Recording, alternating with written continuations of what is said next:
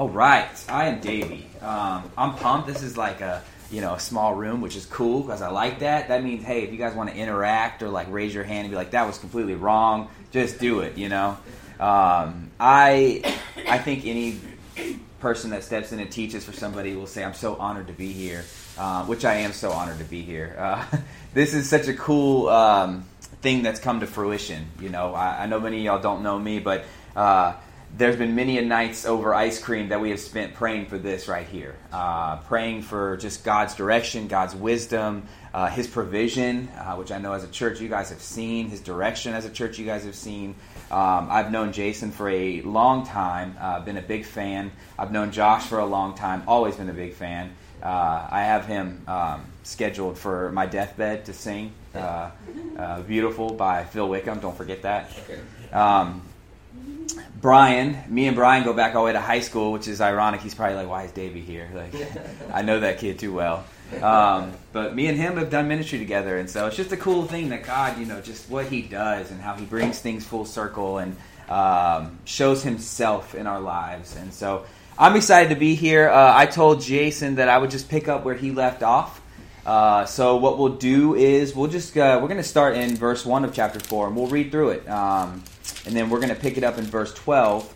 But just to get the context, we will read through it. I know Jason, he cares more about what the Word says than the words that come out of his mouth. So I'm the same way. I can't say anything better than what the Bible already has to say. So let's just start reading. I'm in the New King James Version. I don't know what you guys are using, but that's what I use. So verse 1, Then Jesus was led by the Spirit into the wilderness to be tempted by the devil. And when he had fasted 40 days and 40 nights, afterward he was hungry. Yeah. Now, when the tempter came to him, he said, If you are the Son of God, command these stones to become bread. But he answered and said, It is written, Man shall not live by bread alone, but by every word that proceeds out of the mouth of God.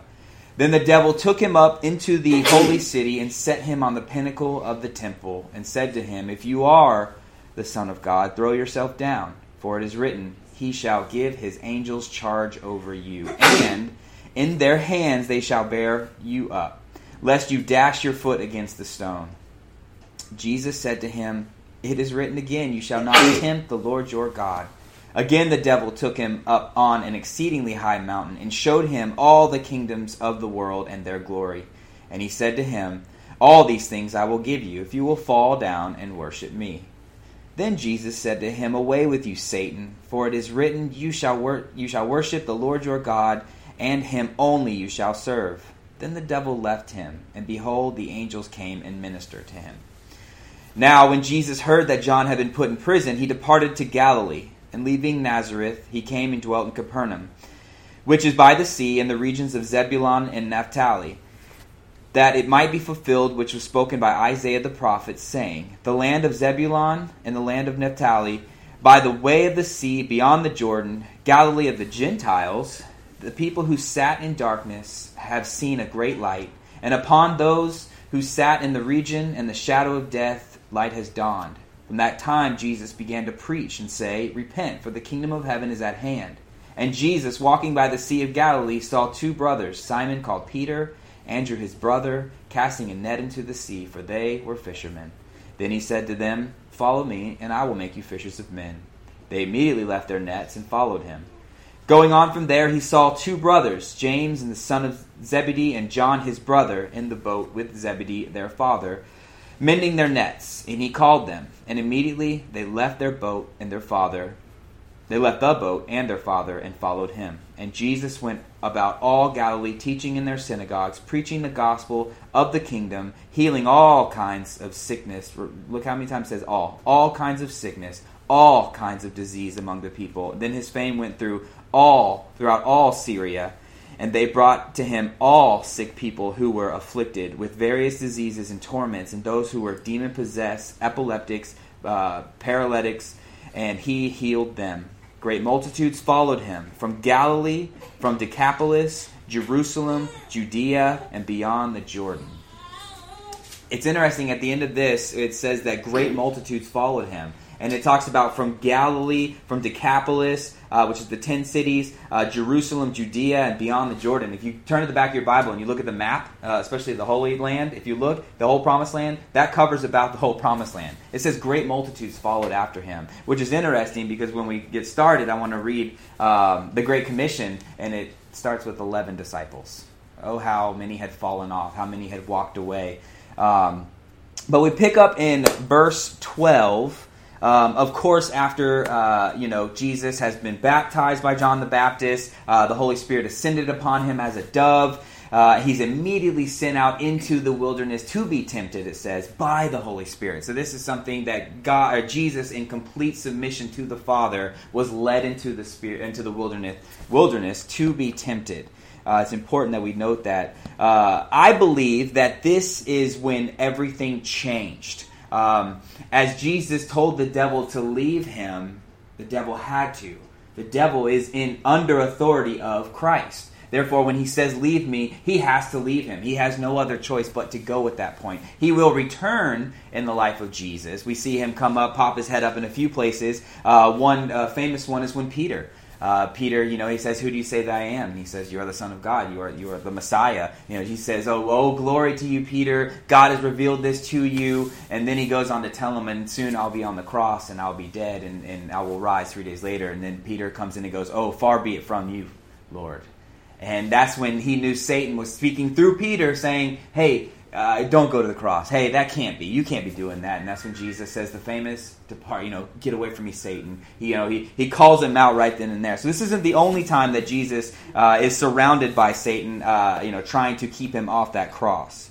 But the devil left him, and behold, the angels came and ministered to him. I believe, again, this is the turning point.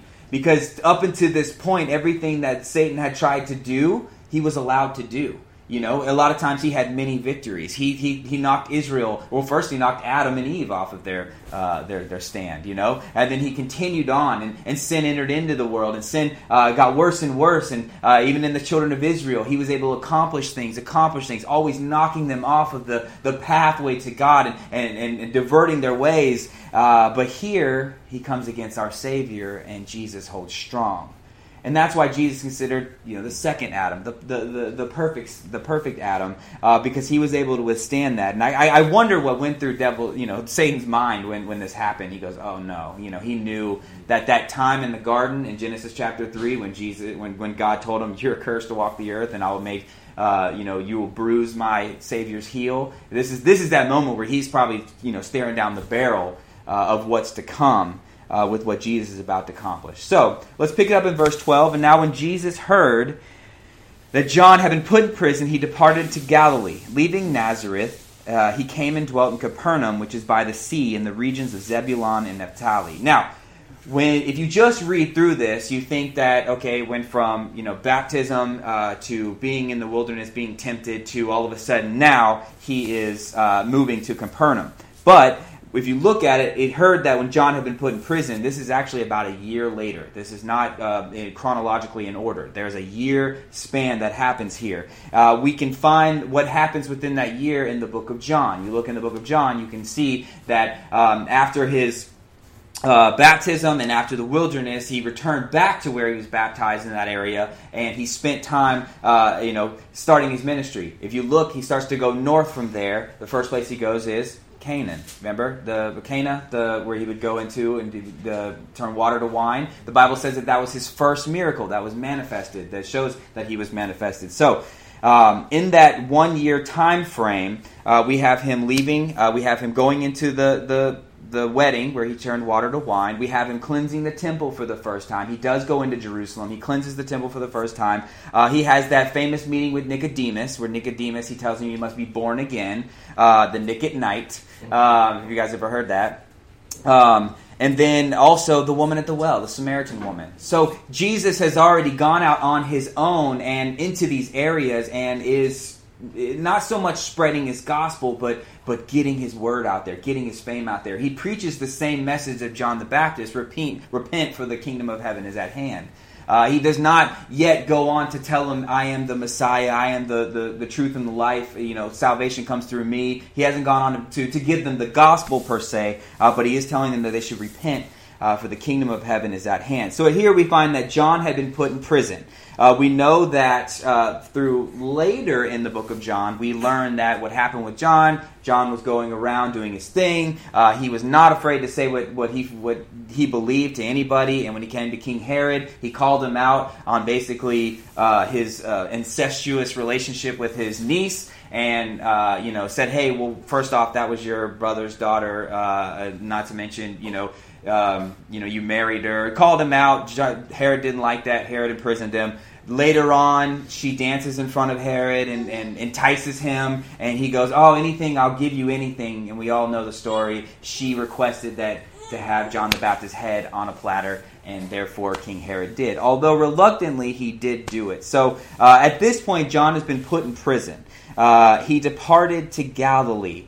Now, it's important that you understand that Galilee is a Gentile area. Although it's in the Promised Land, it says right there, Zebulun, Naphtali, those were one of the 12 tribes of Israel. This is one of the places all the way back in the book of Joshua that God had carved out for them.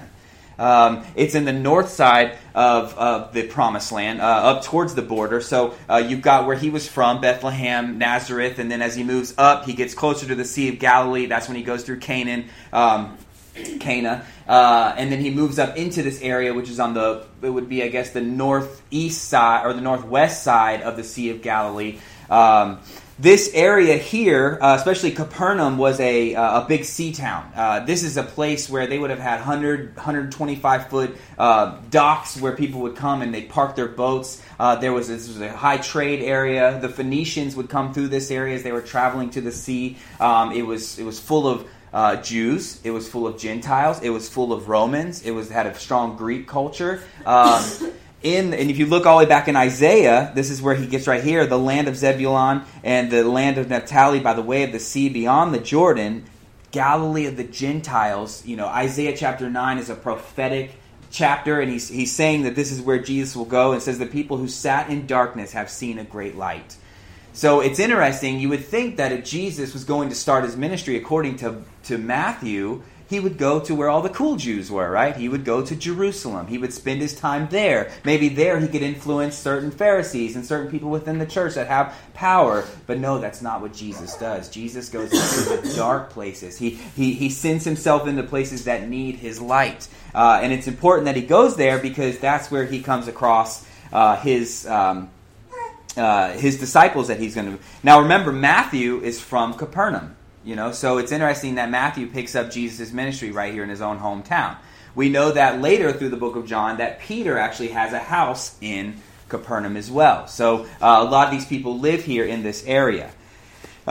So he says, Galilee of the Gentiles, verse 16, the people who sat in darkness have seen a great light, and upon those who sat in the region and the shadow of death, light has dawned. Again, with all those cultures... in this area, most scholars believe, and this is through Josephus, that there was probably, I think, 200 to 300,000 people that lived among this small, well, not a small area, but there was probably 50 to 60 villages. And so it was a very highly populated place where all these cultures are. And because you have all these cultures there, sin was abound. You had polytheistic people, people that worshipped, sex and different things like that in order to worship their gods. That came through the Roman and the Greek cultures. But it's interesting because if you go all the way back to the book of Joshua, God warned them. He said, don't intermingle with the Gentiles. He says, this is your land. I want you to keep your land. I don't want you to intermarry with the Ammonites and with all the other ites in the area. I want you to basically stay pure is what he was saying. I want this to be your land. But we know that immediately they began to intermingle, to intermarry into the societies, which brought in other worshiping of other gods. And we know that it didn't take long for it to... I think it was Solomon's son's Jeroboam with the big split. That's when they kind of lost this area. Not to mention, this is this area that is... it was conquered by the Assyrians first. So when the Assyrians came in to conquer the part of the Promised Land, they went to this area first. So that just shows you that this place that God had preserved for them, carved out for them, and given to them as a promise has now been intermingled into the world. Darkness has entered into this area. This is many generations past at the time of Jesus is there. So the darkness has only got worse in that area. So it's just important to remember that. And it says in verse 17, from that time Jesus began to preach and say, repent, for the kingdom of heaven is at hand. We all know that that was what John the Baptist went around preaching. Repent, for the kingdom. He was not the Savior. He did not perform signs and miracles, but he did go into place and say, it's time for you to repent. It's basically, it was God's foretelling of, hey, who's going to follow me? Who is going to turn from who you are and follow after me? That was the message of John the Baptist. That's what he came baptizing with. And Jesus starts his ministry saying the exact same thing. I think it's cool that he does that. You've probably heard kingdom of heaven, kingdom of God. The Jews would typically not say God. So when you read kingdom of heaven, it's the same thing as the kingdom of God. But Matthew, who was a Jewish tax collector, writing a gospel to the Jews, he did not use the word God, so he says kingdom of heaven. It has the same thing, the same context. And he says, repent, for the kingdom of heaven is at hand. And kind of the main thing that I want to pull from these three sections here as we just go through the end of chapter 4 is in this time, Jesus gives us a great example of what it means to be a disciple. One, he is a disciple of his Father. But he's a great example of who we should follow. So first he shows us how that we should go. Just as Jesus went into those areas, he went. We are called to go. And then he actually calls the disciples. He makes disciples, and then his disciples make disciples. And it's a good thing for all of us to know, because if we are followers of Christ, then you're a disciple of Christ. Literally, the word disciple, there's several meanings. The most common one is a personal follower of Jesus during his life, especially one of the 12 apostles. Well, we can't be one of those. Sorry, I wish. But another simpler one is a follower, a student of a teacher or of a philosopher. I mean, that's what it is. If you are a disciple, if you are a follower of Christ, if you are learning his ways and following after his ways, you're a disciple of Christ. That's something that you choose, by the way. We are called to that, but you have to make that personal choice. Simply, it's someone willing to follow at all costs. That's what disciple comes down to. And I think you can just, in your mind, you can think the word disciple is something that you have to obtain, or something that you have to earn, or something that comes after a degree of some kind, but that's just not the case. It simply means follow. If you are a follower of Christ, you are a disciple of Christ. Now, if you call yourself a disciple of Christ, that does come with some things that you should know about. I want to read in Matthew chapter 28, and all of you, I'm sure, have heard this. This is the Great Commission. Starting in verse 18, it's on the board. Matthew 18, it's not on there? All right, well, I'll read it to you if you want to turn there. Matthew 28:18. Then the 11 disciples went away into Galilee. Isn't it interesting how it comes full circle again? He starts his ministry there in Galilee, and then these great multitudes are following after him, and they literally believe 20,000 or so people were following after Jesus and his words as he was performing these miracles, as he was preaching, as he was teaching. It comes down at the end of Matthew, before his ascension, it says that 11 disciples went away with him. Of course, we know Judas. Judas was not there at the time. He had already hung himself, and he was gone. But it's just interesting to me how many people throughout Christ's life had chose to follow him, who said, I will be a disciple of you, Christ. This is working out for me. But at the end, there was 11. There may have been more, but we have recorded here 11.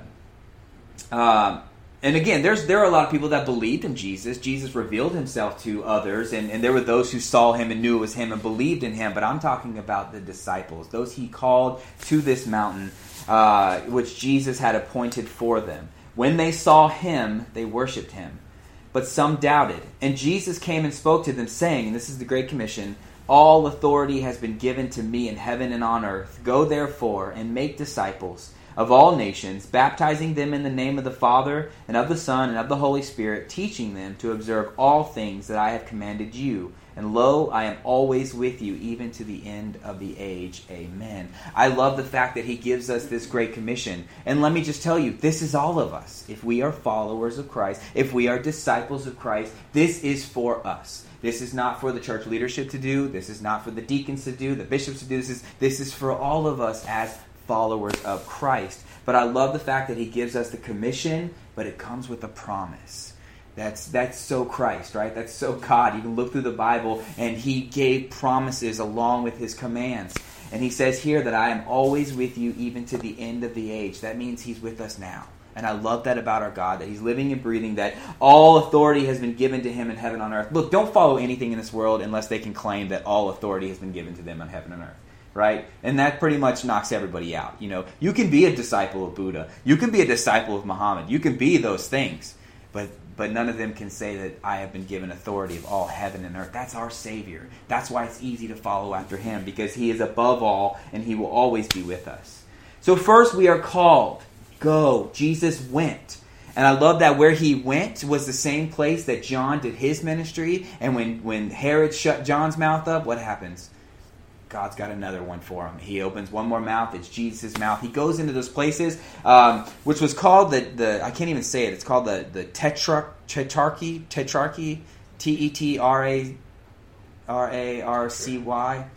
Tetrarch, is that it? Maybe. Tetrarchy? Maybe? That sounds like it. But basically it means a kingdom split into four by four individuals. So in this area was Herod, the one that put John in prison, was the one who eventually killed John. So Jesus literally goes into the same area that was his authority. And I think that's just so cool that he didn't avoid this area. That he went, he was willing to go into this area. When one mouth was cut off, he replaced it with themselves.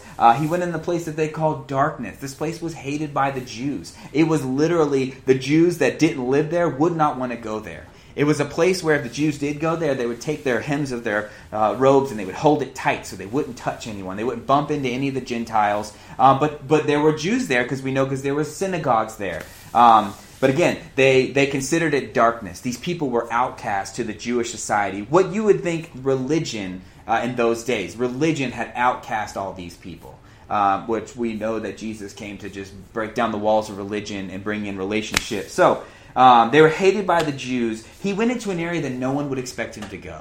Which Jesus did this so often. He did things weird. You know, you would go, Jesus, why are you going into these places? Why are you calling these people? Like, there's got to be a more effective worldly way to do this. Yet no, Jesus being above all things, being above our understanding and all, he went into these places and he chose people that we would not think to go. So as disciples of Christ, we follow his examples. We are to go.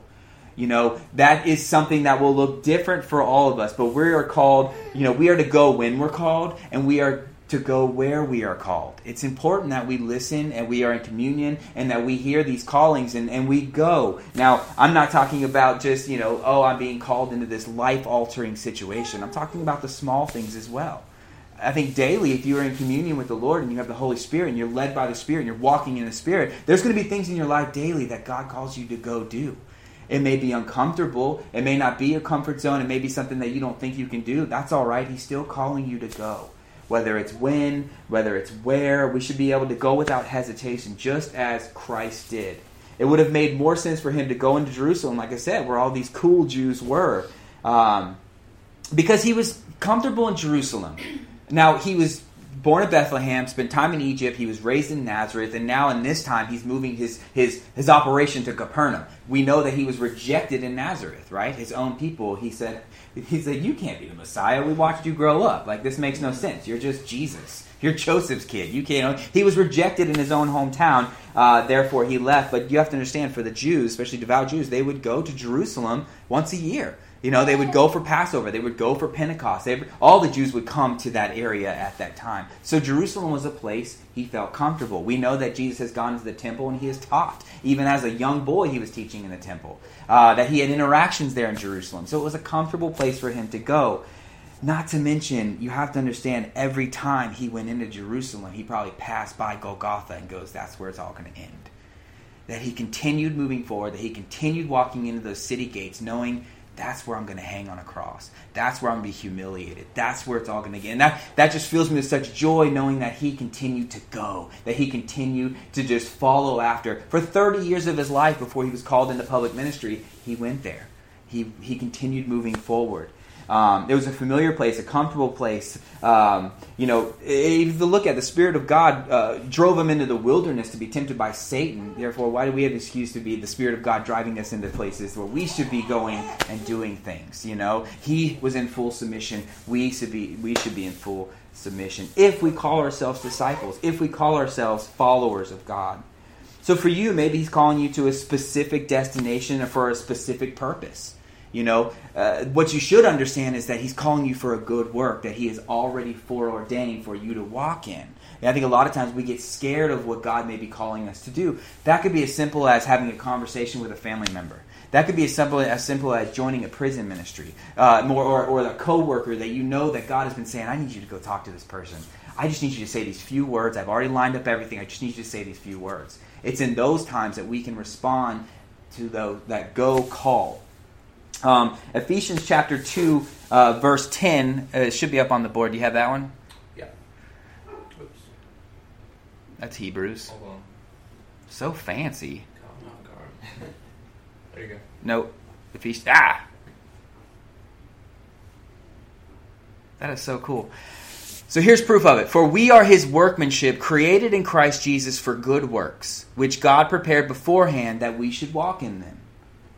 That word workmanship in the Greek translates to the word poem, which we get the English word poem. So what this reads is that we are his workmanship. We are his poem. We are his art. We are his art form. We are what he is continually working out in our own lives, shaping and molding us, just as you would do artwork in order created in us for good works, which God has beforehand that we should walk in them. A lot of times, the things that we are being called to do, he has already beforehand prepared. We just need to walk in them. To me, that just makes it seem easier. That just means, you know what? Whatever I'm about to get myself into, God foreordained that God wants me to do this. So I can't believe he would consider me his poem, that he would consider me his art form, because I know where I've come. But just like artwork, it only gets better, right? He is continually, the artwork of you, who he is, he's continually making it better, continually making it better. So there, we see that he foreordains things. So maybe for us, it is being called somewhere. Maybe it is a specific destination. Maybe it is another town. Maybe it is another place. Who knows? I'm not telling you to leave the church. That's not what I'm saying, Jason. What I'm saying is we should be, as disciples of Christ, willing and open to go. It's important for us. But I also see this a different way. Maybe he's asking us to go into the dark places in our lives. Maybe he's asking us to go into places that are uncomfortable for us to deal with things. Maybe it's just looking into your inner man. I think a lot of times it's easy to do an outer work and to show an outer being, but when you start to look into the inner man or the inner woman, there's some dark places in there, and there's some things in there that I think God's going, you know what, as a disciple of mine, we've got to weed this out. We've got to get this out. It could be sin that you've hidden from others. It could be you really live in unforgiveness, and you really need to find a way to forgive somebody for something that's happened to you. Maybe it's you need to seek forgiveness. There's different things that God will call you into the inner man. David said, examine my heart. Literally, open my heart, find any wicked way in me and get rid of it, Lord. That's a scary thing. If you've ever prayed that prayer, be ready, because he may open up your heart and go, this is it. This is that thing that we have got to work on. And it's all because we want to be followers of Christ. So if he calls you to go into your inner man, I say go. So it's important that we're always moving in a forward direction, following after Christ in our lives, with our whole lives, and for our whole lives. Again, like I said, some of the disciples, they just fell off. During Jesus' own walk with the Lord, or walk in this world, they fell off. They came and they went. They came and they went. There were times where they came to Jesus and said, I want to be a follower of you, but I have to go bury my father. Well, that guy's father wasn't even dead yet. So he's saying, so you want to wait for your father to die and then bury, then follow me. Jesus famously says, let the dead bury the dead. What he's saying was, I want somebody who's willing to drop it all and follow after me. That is what being a disciple of Christ. Again, some turned away, some ran away.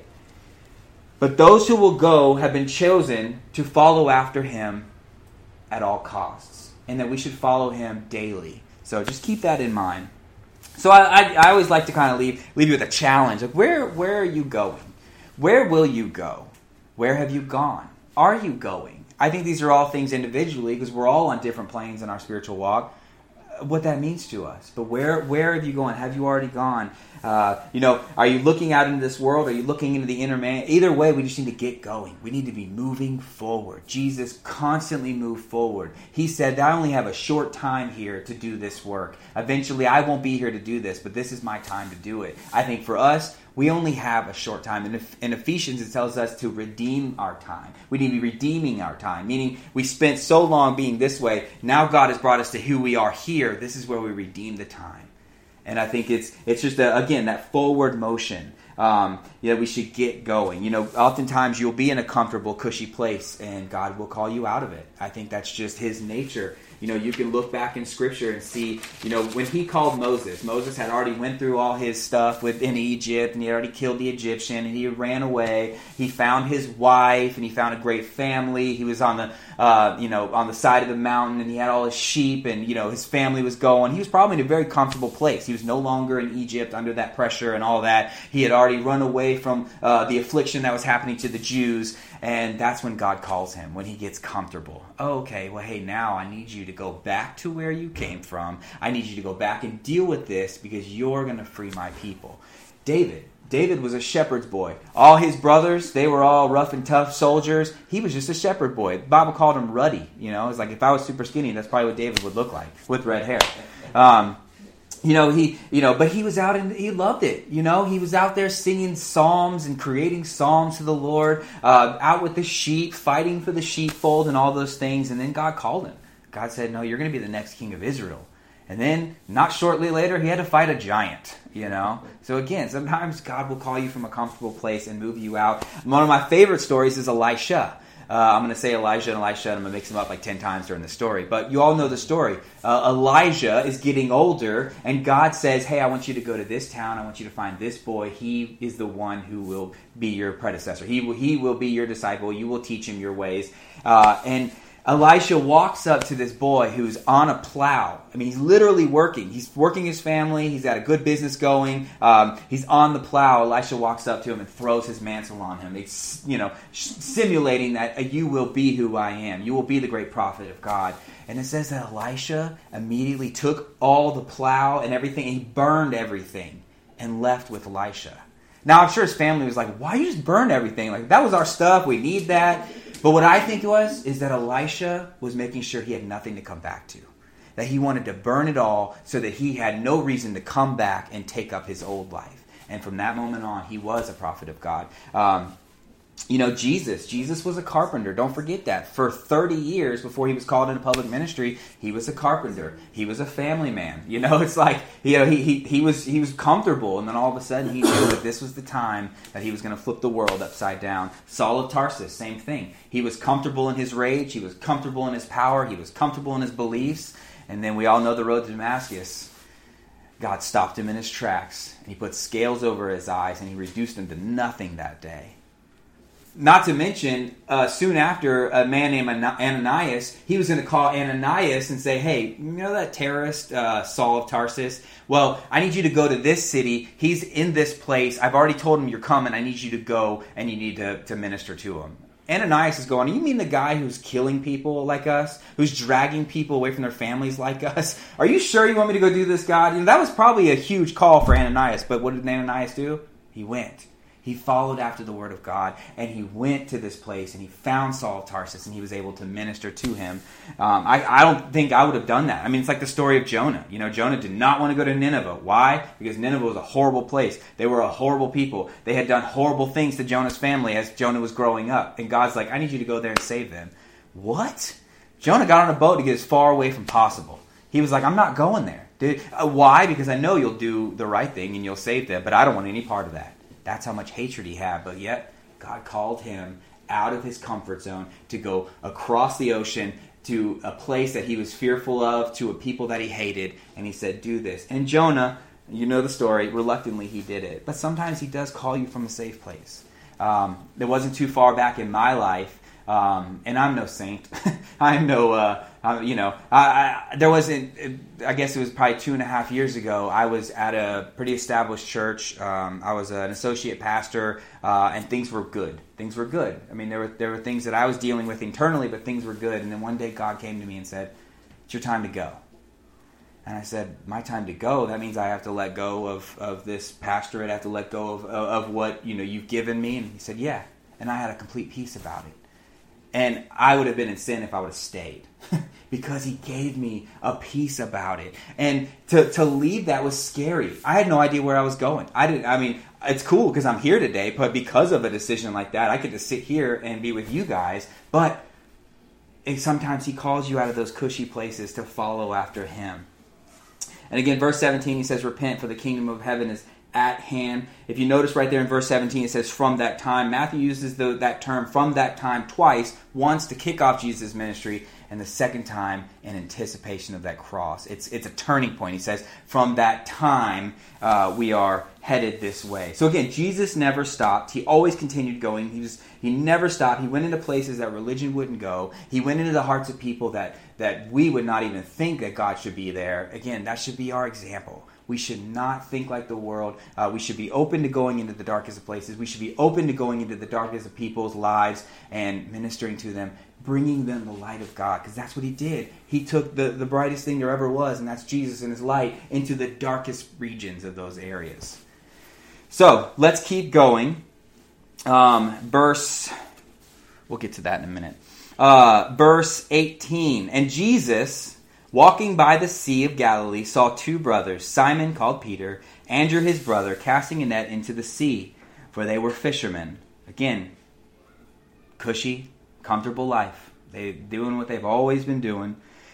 And he said, follow me, and I will make you fishers of men. And they immediately left their nets and followed him. Going on from there, he saw two other brothers, James, the son of Zebedee, and John, the sons of thunder, his brother, in the boat with Zebedee their father, mending their nets. He called them, and immediately they left their boat and their father and followed after him. Now, I think that this can be somewhat cult-like.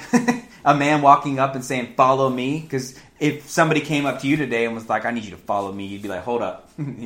This is weird. But it wasn't weird in those days. Rabbis had disciples. It was common for rabbis to go out and seek those who wanted to learn and to grow and who God had called to the ministry and make disciples out of them. So what Jesus was doing was a common thing. But isn't it interesting that he would go into a Gentile place and call out Jews that were living amongst Gentiles, Jews that were not formally educated, Jews that didn't hold any kind of power? I mean, you would think that he would want to go and call, like if he came today, like he would, it would make sense for him to go and like, okay, well, we'll get Donald Trump because a lot of people listen to him, we'll save him and he'll be one of my disciples, maybe we'll get,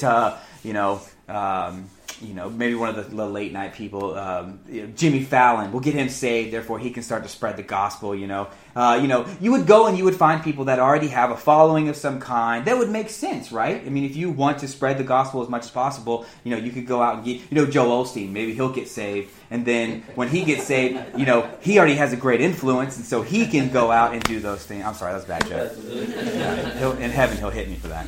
But it's true. But I love Jesus walking by the Sea of Galilee in this dark place. He saw two brothers, Simon called Peter and Andrew his brother, casting a net into the sea, for they were fishermen. Now what's cool is, and we know because of the book of John, this isn't the first time Jesus has met these two. That he had experiences with Andrew and with Peter before this point. I love how whenever you see the word Andrew, it's followed closely by his brother, or Peter's brother. He was one of those guys that was always known as somebody else's brother. That may be one of you, like, oh, you're Steve's brother, So, but Andrew lived in that. He was fine with it. But if you look at the book of John, you'll see that John and Andrew were actually friends. Andrew was an older man. Peter was an older man at this point. John was a younger man. Most people think that he was in his late teens because of how long he lived after this point. So he goes on to live into his 80s, 90s to write Revelation and to be an elder in the church of Ephesus. So he outlives everybody. One, he doesn't get martyred, but two, he outlives everyone. So a lot of people believe he was a pretty young guy at this point. So we know in the book of John that Jesus approached Andrew and John, and he started talking with them, and he learned who they were, and they were disciples of John the Baptist. So they were following around John the Baptist. John the Baptist, when Jesus walked up, what did he say? Here comes the Lamb of God. Here comes the one whose sandal strap I'm not worthy to loose, And they're looking, okay, well, we're following after you, but you're saying all these great things about this guy. Maybe we should follow after this guy. So in that moment, they go to Jesus, and they say, hey, where are you from? And Jesus says, come and see. And they follow him. They follow to see where he's from. And it says that for a better part of a day, Andrew and John, which we don't know what was talked about there, but I wish we had the transcript, but for a better part of the day, he spent time with this older man, this younger man, and he said who he was to them. And it says right after that point, Andrew went on to find his brother. It said it followed. He immediately went to go find his brother at that point, Simon. And then Andrew brings Peter back to Jesus. And as Peter's walking up, he's then Simon. He goes, Simon, son of Jonah. And this guy's like, how does he know my name? How does he know my dad's name? Like, this is super weird. And that's when he says, I will call you Cephas, the stone, the rock. So again, they have had previous encounters with Jesus up until this point. This is just the point where he calls them to the ministry, what we're reading about here. Andrew is such an interesting guy because we don't know a lot about Andrew. We know a lot about Peter, right? We know what happens with Peter. We know kind of who he is, and he's kind of, quick off the mouth, he's quick to react, that's just kind of his nature. But Andrew, they called him Andrew the Ordinary because he was just kind of ordinary. He didn't have these things that I think Jesus had to work out of like he did with Peter, but they called him Andrew. But what Andrew was good at, Andrew knew how to bring people to Christ. Andrew was good at bringing people to the physical Christ. The first thing he does after talking with Jesus, according to the book of John, was go get his brother. Right? He brings his brother to the Messiah. We know that when they're about to feed the 5,000, it's Andrew that finds the little boy with the loaves and the fish, and he brings them to Jesus and says, here, I found this little boy. He's got this. Again, he's good at bringing people to Jesus. As a disciple, sometimes that's as easy as it is. We like to overthink it. We have to think that we have to be the savior. We have to be the smartest, blah, blah, blah. No, we bring people to Jesus. And Andrew was very good at that. We know later that Philip is going to bring a group of Greeks. And Andrew goes, let's get these guys to Jesus. And he leads them to Jesus. That was what he was good at. And when we know about Peter, Peter was good about bringing people to the resurrected Christ. Right? It was that Pentecost, that Peter was the one that stood up, and 3,000 people were gained to the Lord that day. So, again, who he's calling are simple fishermen. They believe that Peter and Andrew were both big men. They were strong men. And the last part of John, we read that he's... when they're trying to pull all the fish in, the disciples can't do it. So Peter comes out, so he aboards the boat, and he pulls it in by himself. So we know that Peter being a strong man in stature, Andrew probably being a strong man in stature. We've got John, who's a little guy, and then we've got James. And it's interesting, James, who was wise none the least, James would be the first one to be martyred. He would be one of the first to be called, one of the first to be martyred. And it's interesting, you got James and John, brothers. One's the first to go, and one's the last to go. Just kind of interesting. I don't know what the premise of that is. But all the disciples were martyred except for John.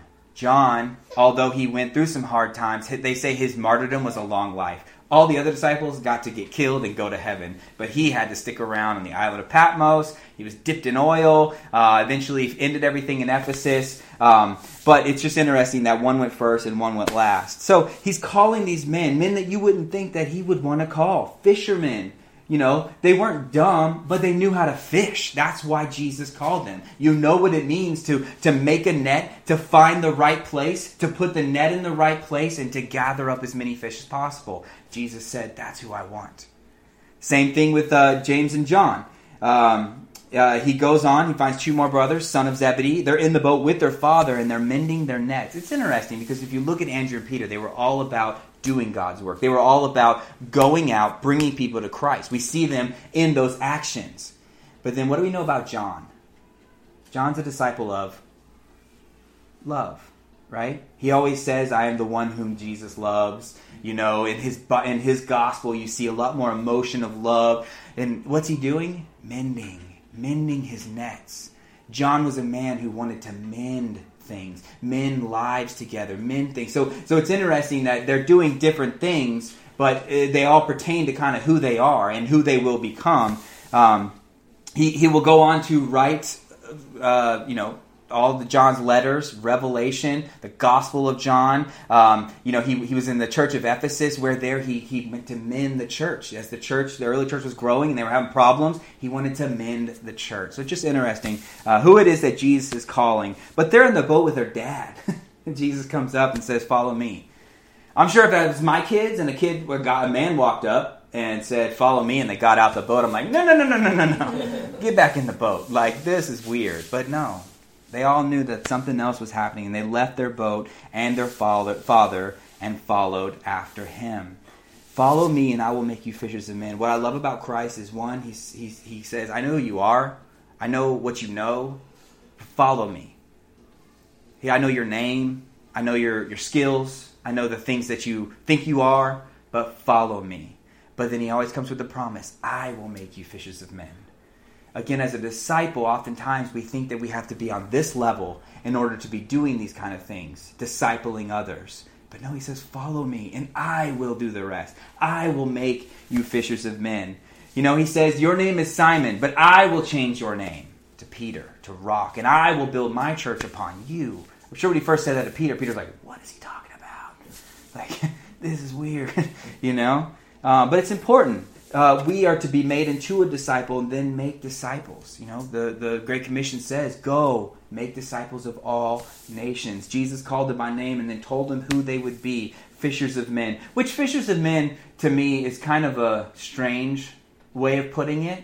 You know, it almost seems like when you fish, you know, you bait a hook, you know, and you trick a fish, right? You trick them into it. But in those days, it was dropping a net. You know, it was going to where the fish were, dropping out a safety net of a kind, and then gathering them up in that net. So it's a little different than us putting a worm. They're like, ooh, look, a worm, and then you hook them. You know, it's like that's not what the church does. The church does not go and hook men in there. You know, and I'll tell you though, there are ways that some people teach and preach that they do that. They dangle something in front of them. You know, the prosperity gospel. They dangle something in front of them, and then when they hook them, you know, and they get the money and stuff. Anyway.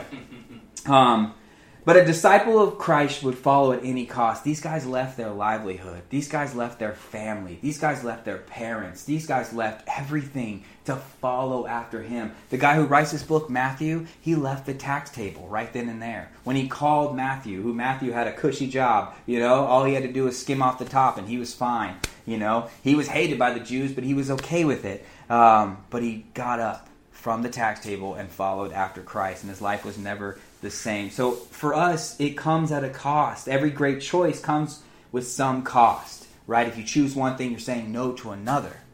Is what you're saying yes to important enough to say no to this?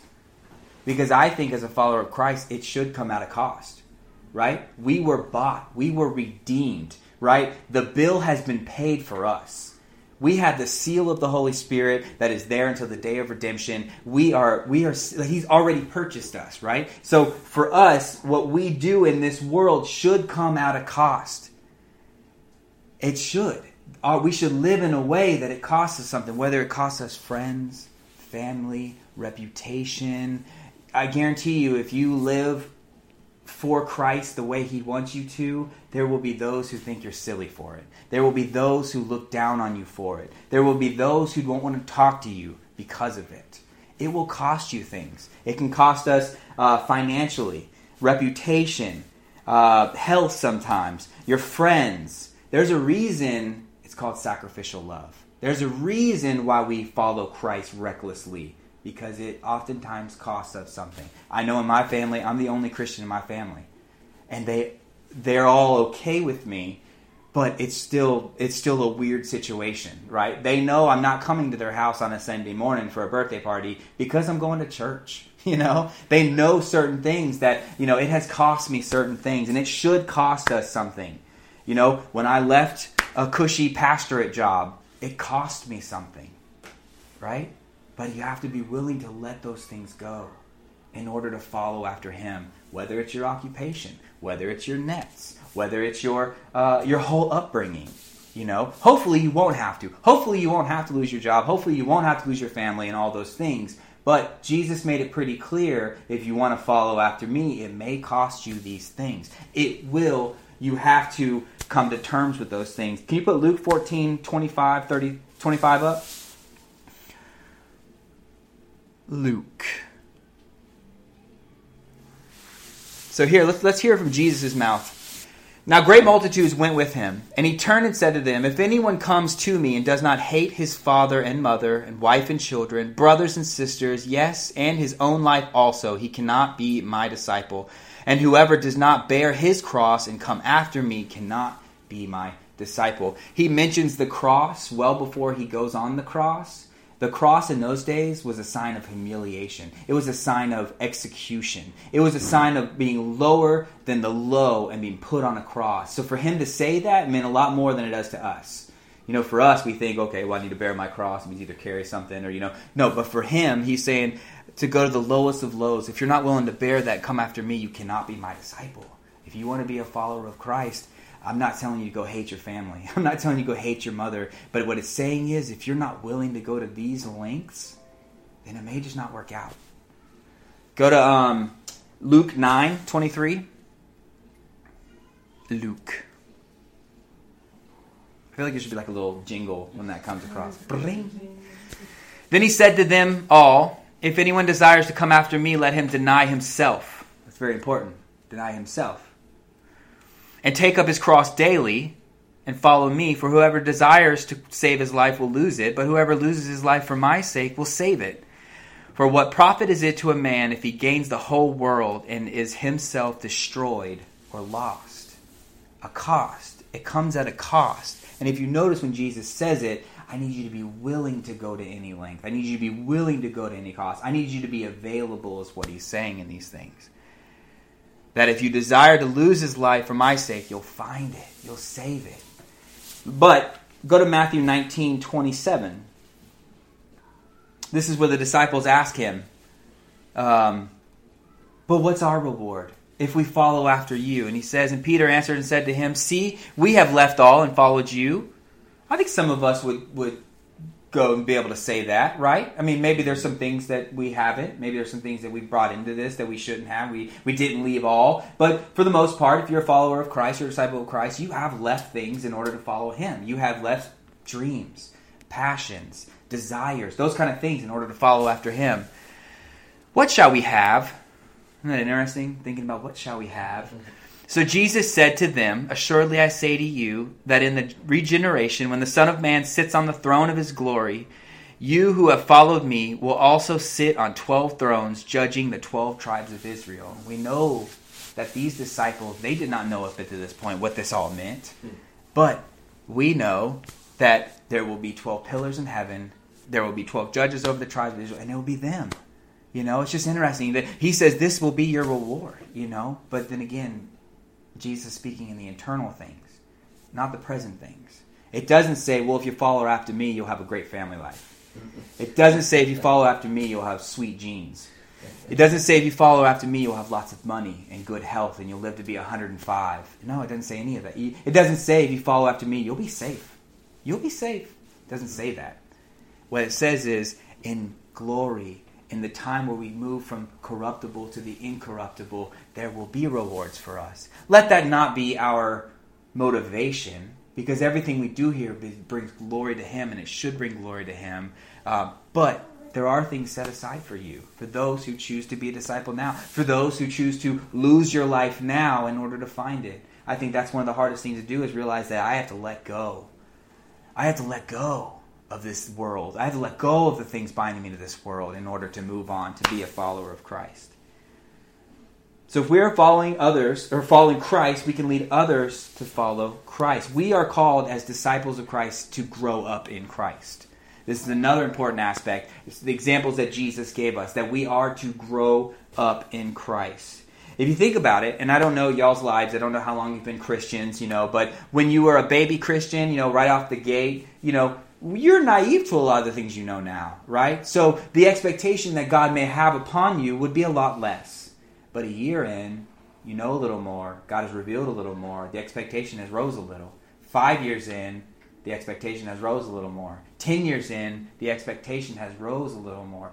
Again, as disciples of Christ, we are to be continually moving forward. That we are continually growing in Christ. I love the way Ephesians chapter 4 puts it.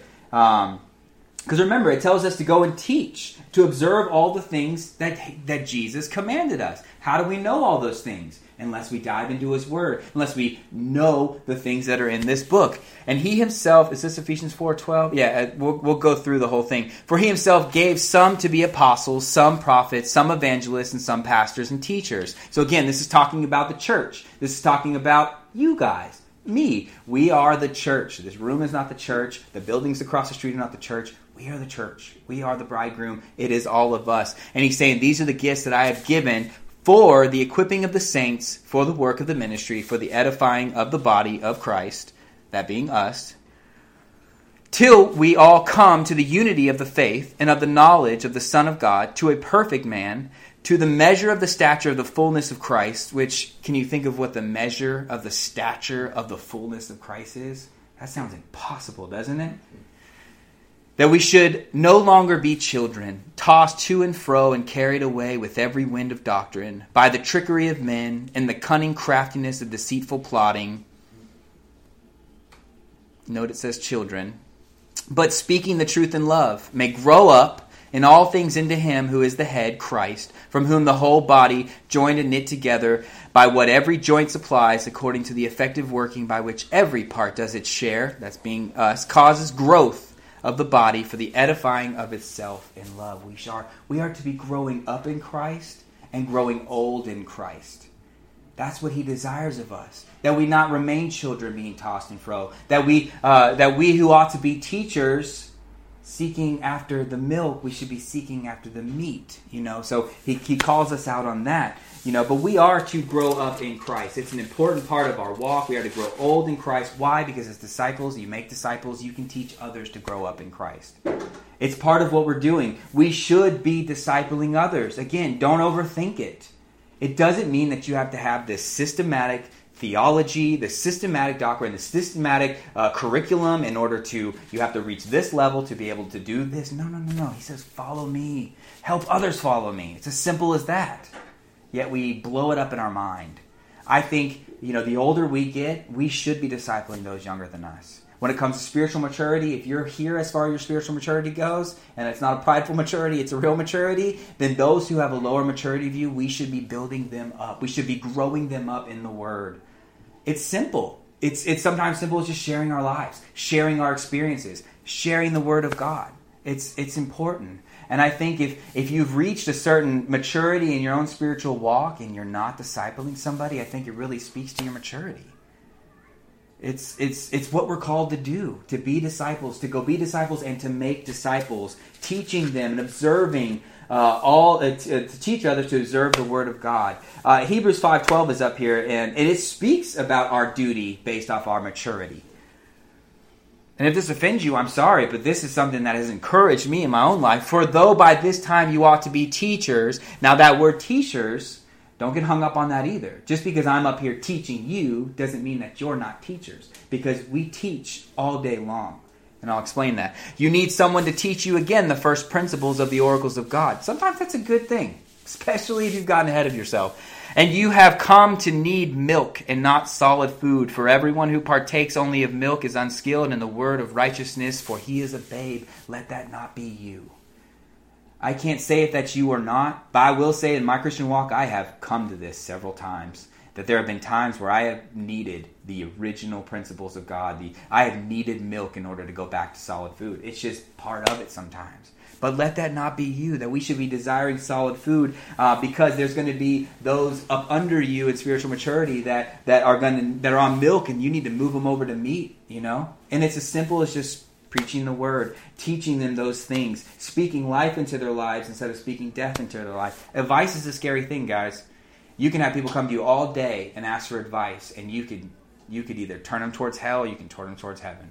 I have discipled people in the past where they come to me and say, my friends are telling me this. I feel spiritually this is not right. What should I do? I say, ignore your friend's advice because it's not going to help you. It's the easy thing to do, and they may look like more of a friend to you because they're saying those things, but I'll be your friend and tell you the other things that you need to hear, not what you want to hear. Again, let's not overthink being a disciple, what it means. It literally just means caring for each other. The unity in Christ. Being one to build up others in the church for this purpose. So let's keep going. Verse 23. Now this is after Jesus, being our example, has went into these places, and also his example calling his disciples, and then our examples, the disciples dropping everything and following after him. We go to verse 23. And Jesus went about, is it up there? all Galilee, teaching in their synagogues, preaching the gospel of the kingdom and healing all kinds of sickness and all kinds of disease among the people. Then his fame went throughout all of Syria, and they brought to him all sick people who were afflicted with various diseases and torments, and those who were demon-possessed. That's the first time this is mentioned in the New Testament, by the way. And those, and the epileptics and the paralytics, I'm not sure how you say that, and he healed them. Great multitudes followed him from Galilee, from Decapolis, Jerusalem, Judea, and beyond the Jordan. What time is it, by the way? It's 11:57. Oh, snap, 3 minutes. So, again, Jesus being our example, the three core parts of his ministry, especially here in the beginning, was teaching, preaching, and healing. Teaching, preaching, and healing. Now, teaching simply means to educate others. Preaching means is to proclaim an idea. For us, it's to proclaim the gospel into other people's lives, to put it in front of them. Teaching is to take them and show them the meaning of these things and how to make them effective in our lives. So, teaching is to educate. It's everything we rely on as Christians, whether it's our hope, power, our faith, our promises, wisdom, directions, how do we deal with our emotions, what do we do if we sin, how do we not sin, all those things are found in here, right? We find all that stuff in the Word of God. So therefore, to be a teacher, all you have to do is point people to the Word of God. One, to know it yourself, and to point people to the Word of God. But not only that, we teach people with our lives, right? People see us, they observe us, and they learn from us, if you're seen as somebody who is teaching. Remember, Jesus said, teach them to observe all the things that I have commanded you. So as disciples or followers of Christ, we are to be teaching with the way we live. It's an important thing that we be doing. We teach in our churches. I know some of you guys teach in your jobs, in your schools. You are teachers. You are taking something and giving them the meaning of it and making it effective in their life. But what are we teaching? And I think that's something that you can only answer for yourself. What are you teaching? When it comes to discipling others, when it comes to helping others follow after Christ, what are you teaching? Do they look into your life and go, he doesn't seem like he's a disciple of Christ? Because, I'm not saying that legalism and all that stuff, that people observe you, because we're all saved by grace. We're all fallen. We all need Jesus as much as the next person. But we should be walking according to our calling, walking worthy, as Ephesians says it, of our calling. And our calling is to be a disciple of his. We really can't skate around that. And so we teach to those things. Jesus went and he taught. He taught in the synagogues. He was a respected rabbi. This is something that was very common. The rabbis would come into different towns. If they were respected, they would be able to teach. And a lot of times in those times, they were teaching new things. They were teaching new ideas a lot of times, which if you know about the Jewish faith, God gave them the law. God said, this is everything. This is the Pentateuch. Well, then they went and they expanded on it. They had the Mishnah, and they took these laws that God gave them and said, well, this is a little easier to live by.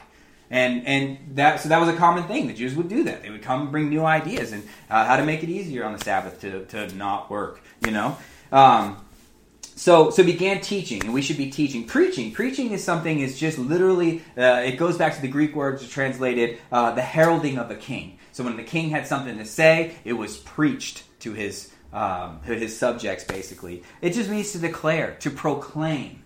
For us, what is it?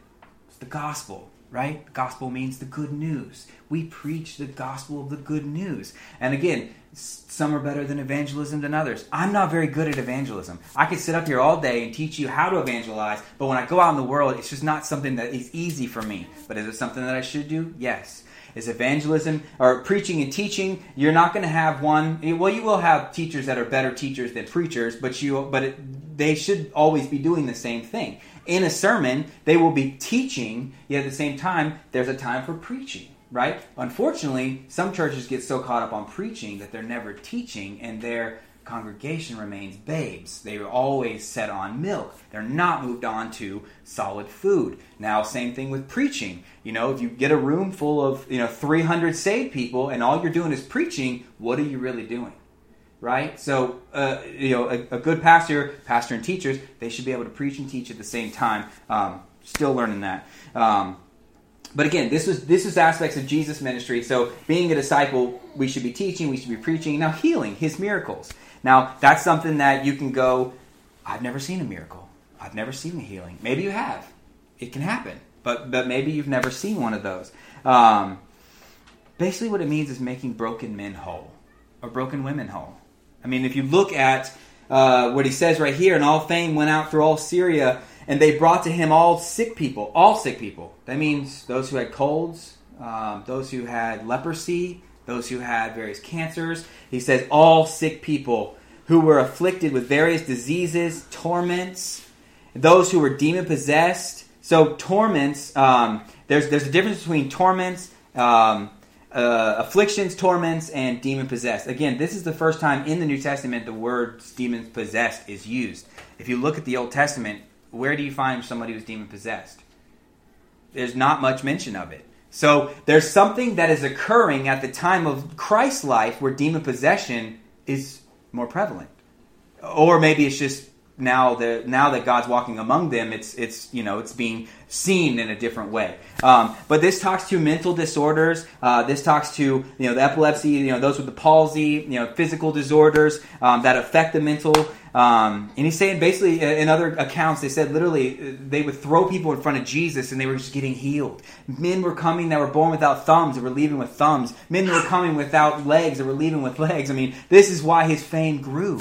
The demon-possessed, those who had demon possession, Jesus having all authority over them, called those out. This was blowing people's mind. I think in the Old Testament, the only thing I can think of is when the Spirit comes before Saul, Samuel, and that whole thing is happening. But if you look, and there's a lot of people that speculate why there's more demon possession in the New Testament, and I'm not going to go through all of them, but it's just interesting to look at, that this is the first time in the Bible that it is actually mentioned. But Jesus, he wanted to heal them. It's such an important thing, and I think for us, you're like, well, I've never seen a healing or a miracle, but I beg to differ. I think maybe if you're someone that's seeking a sign of some kind, or I want to see a miracle happen, then that's not really God's motive for you. He doesn't want to do something in front of you just so you've seen it. But I think miracles happen in other ways. And if you put up Ephesians 2, verse 1, and I think this is something that we can all relate to. This is a miracle that we all have in our own life. So you could say, I've never seen a miracle. Brian, I think he's going, it's a miracle that Davey's here preaching right now. Yeah. It's a miracle, right? And we all have this miracle in common. And he made alive who were dead. Every single one of us have that in common. If you are a believer in Christ and you have been born again, you who were dead in trespasses and sin, in which you once walked according to the course of this world, according to the prince of the power, that being Satan, of the air, the spirit who now works in the sons of disobedience. It's what you were born into. You didn't choose it. It's what you were born into. All babies are super sinful, just so you know. They're born into it. Among whom also we all once conducted ourselves in the lusts of our flesh, fulfilling the desires of our flesh and of the mind. It's what we're born into, right? You don't have to teach your kid not to lie. Or you don't have to teach your kid to lie, right? You teach him not to lie, right? You don't have to teach him to steal. You teach him not to steal or to say bad words. It's our nature. Fulfilling the desires of the flesh of the mind, they were once nature, children of wrath, just as the others. But God, that right there, that's the miracle we all have. That changes everything for everybody in this room. But God, who is rich in mercy because of his great love in which he loved us, even when we were dead in trespasses, made us alive together with Christ. So when did God start loving us? What's the top say? Even when we were dead in our trespasses. God's love for you expanded for the day you gave your heart to him. Trust me. Made us alive together with Christ. By grace you have been saved, and raised us up together and made us sit together in the heavenly places in Christ. That's you. Raised us together. You sit right now in the heavenly places in Christ. That's your place as disciples of Christ. That's your place. That's a miracle. That in the ages to come, that he might show the exceeding riches of his grace and his kindness towards us in Jesus Christ. For by grace you have been saved through faith.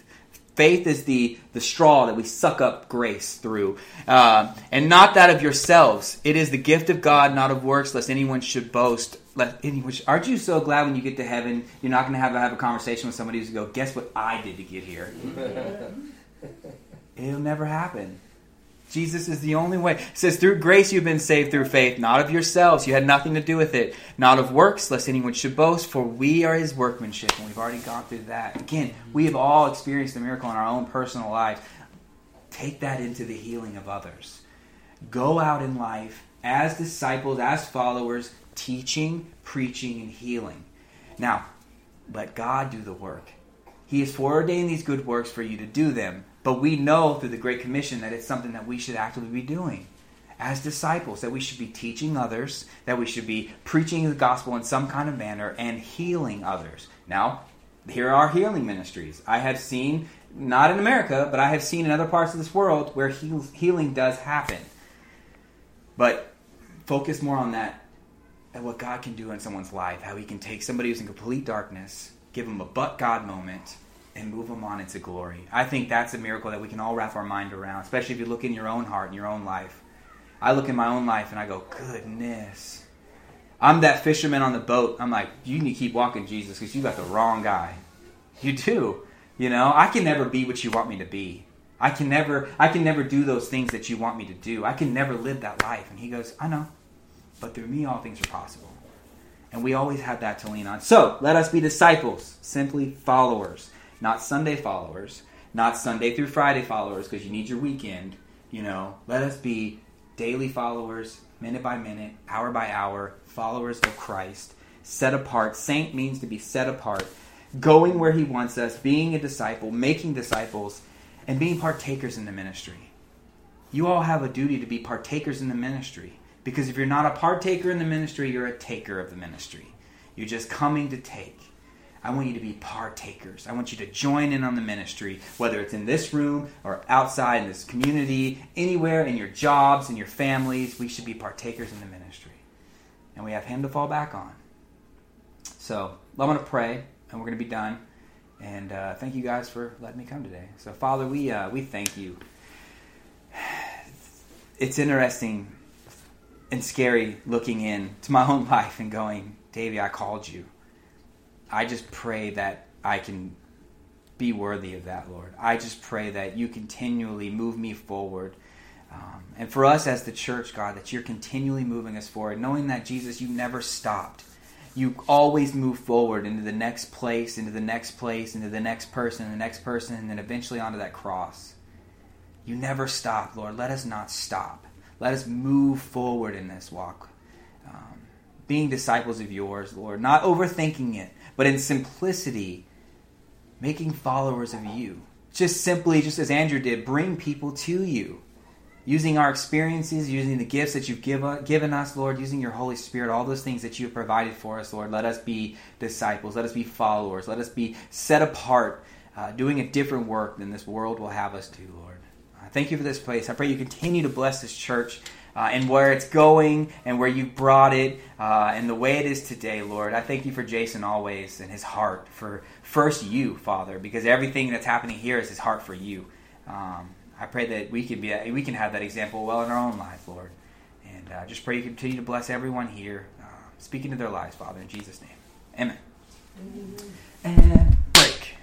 Playing in their mother's garden. She's like, I remember.